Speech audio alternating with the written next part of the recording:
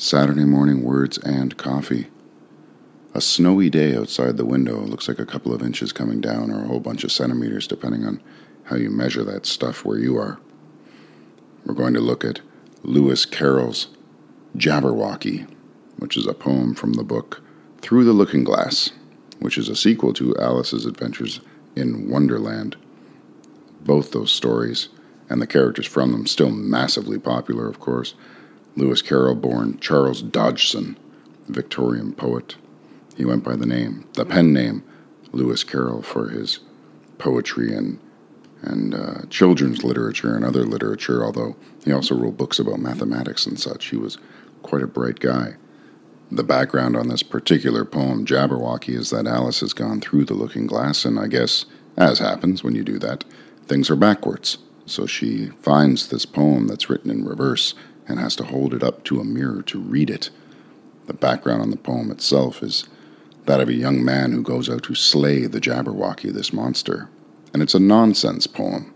And what does that mean? Well, we'll talk about that a little bit more after I read it, but suffice to say that if you don't understand a few of the words that are in this poem, that's by design. And maybe just go with the feeling or the flow and see how the emotional impact that the words have and how you can interpret them even though the words are nonsense. So here it is, Jabberwocky by Lewis Carroll. 'Twas brillig, and the slithy toves did gyre and gimble in the wabe. All mimsy were the borogoves, and the mome raths outgrabe. Beware the Jabberwock, my son, the jaws that bite, the claws that catch. Beware the Jubjub bird, and shun the frumious Bandersnatch. He took his vorpal sword in hand, long time the manxome foe he sought. So rested he by the Tumtum tree, and stood awhile in thought. And as in uffish thought he stood, the Jabberwock with eyes of flame came whiffling through the tulgey wood, and burbled as it came. 1, 2, 1, 2, and through the vorpal blade went snicker-snack. He left it dead, and with its head he went galumphing back. And hast thou slain the Jabberwock? Come to my arms, my beamish boy. O frabjous day, calloo, callay, he chortled in his joy. 'Twas brillig, and the slithy toves did gyre and gimble in the wabe. All mimsy were the borogoves, and the mome raths outgrabe. And that's Jabberwocky, the poem from Lewis Carroll's Through the Looking Glass. Alice doesn't quite know what the poem means, and I guess neither do we, although I do think it's a bit straightforward in the sense that it sounds like an epic poem where the hero has to go out and slay the dragon for the townspeople and comes back with its head and is the hero. Difficult to interpret perhaps because of the nonsensical words that are in it, and that's why it's called a nonsense poem, because there's tons of made-up words in it that don't actually exist. You can't go to the dictionary and actually look them up and find out what they mean. So, 'twas brillig, and the slithy toves did gyre and gimble in the wabe. I don't know what that means, but the feeling to me is, slithy toves. What is that? Slimy something. Something I don't like. Gimble in the wabe. What's the wabe? I don't know, but I don't want to be there. That kind of thing.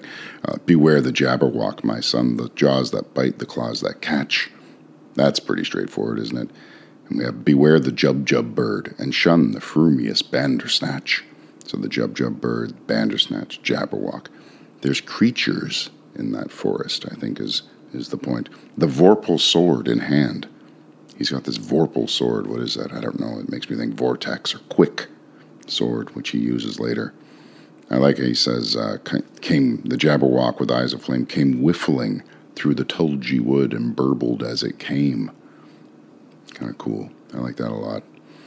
And then the vorpal blade went snicker-snack. He left it dead, and with its head he went galumphing back. Galumphing. It's not exactly the most romantic way or the most heroic way to say that the hero came riding back on his steed. Is it galumphing? We would use that word almost like slouching, or stumbling, something like that.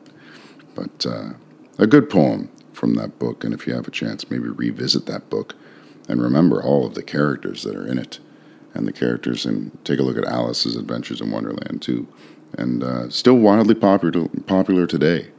Those stories still being made into movies and such. I like to think that Lewis Carroll would get quite a kick out of just how deeply ingrained into the culture his story has become. So that is Jabberwocky from Through the Looking Glass. I hope you have a great day today, and if you want to take some metaphor away from it, if you feel like you're living through the looking glass right now with all of your passports and restrictions and things you can and can't do and the way life has changed, maybe shout Kalu Kalay and try and get out there and enjoy your life as best you can. I hope you have a great day. Bye-bye.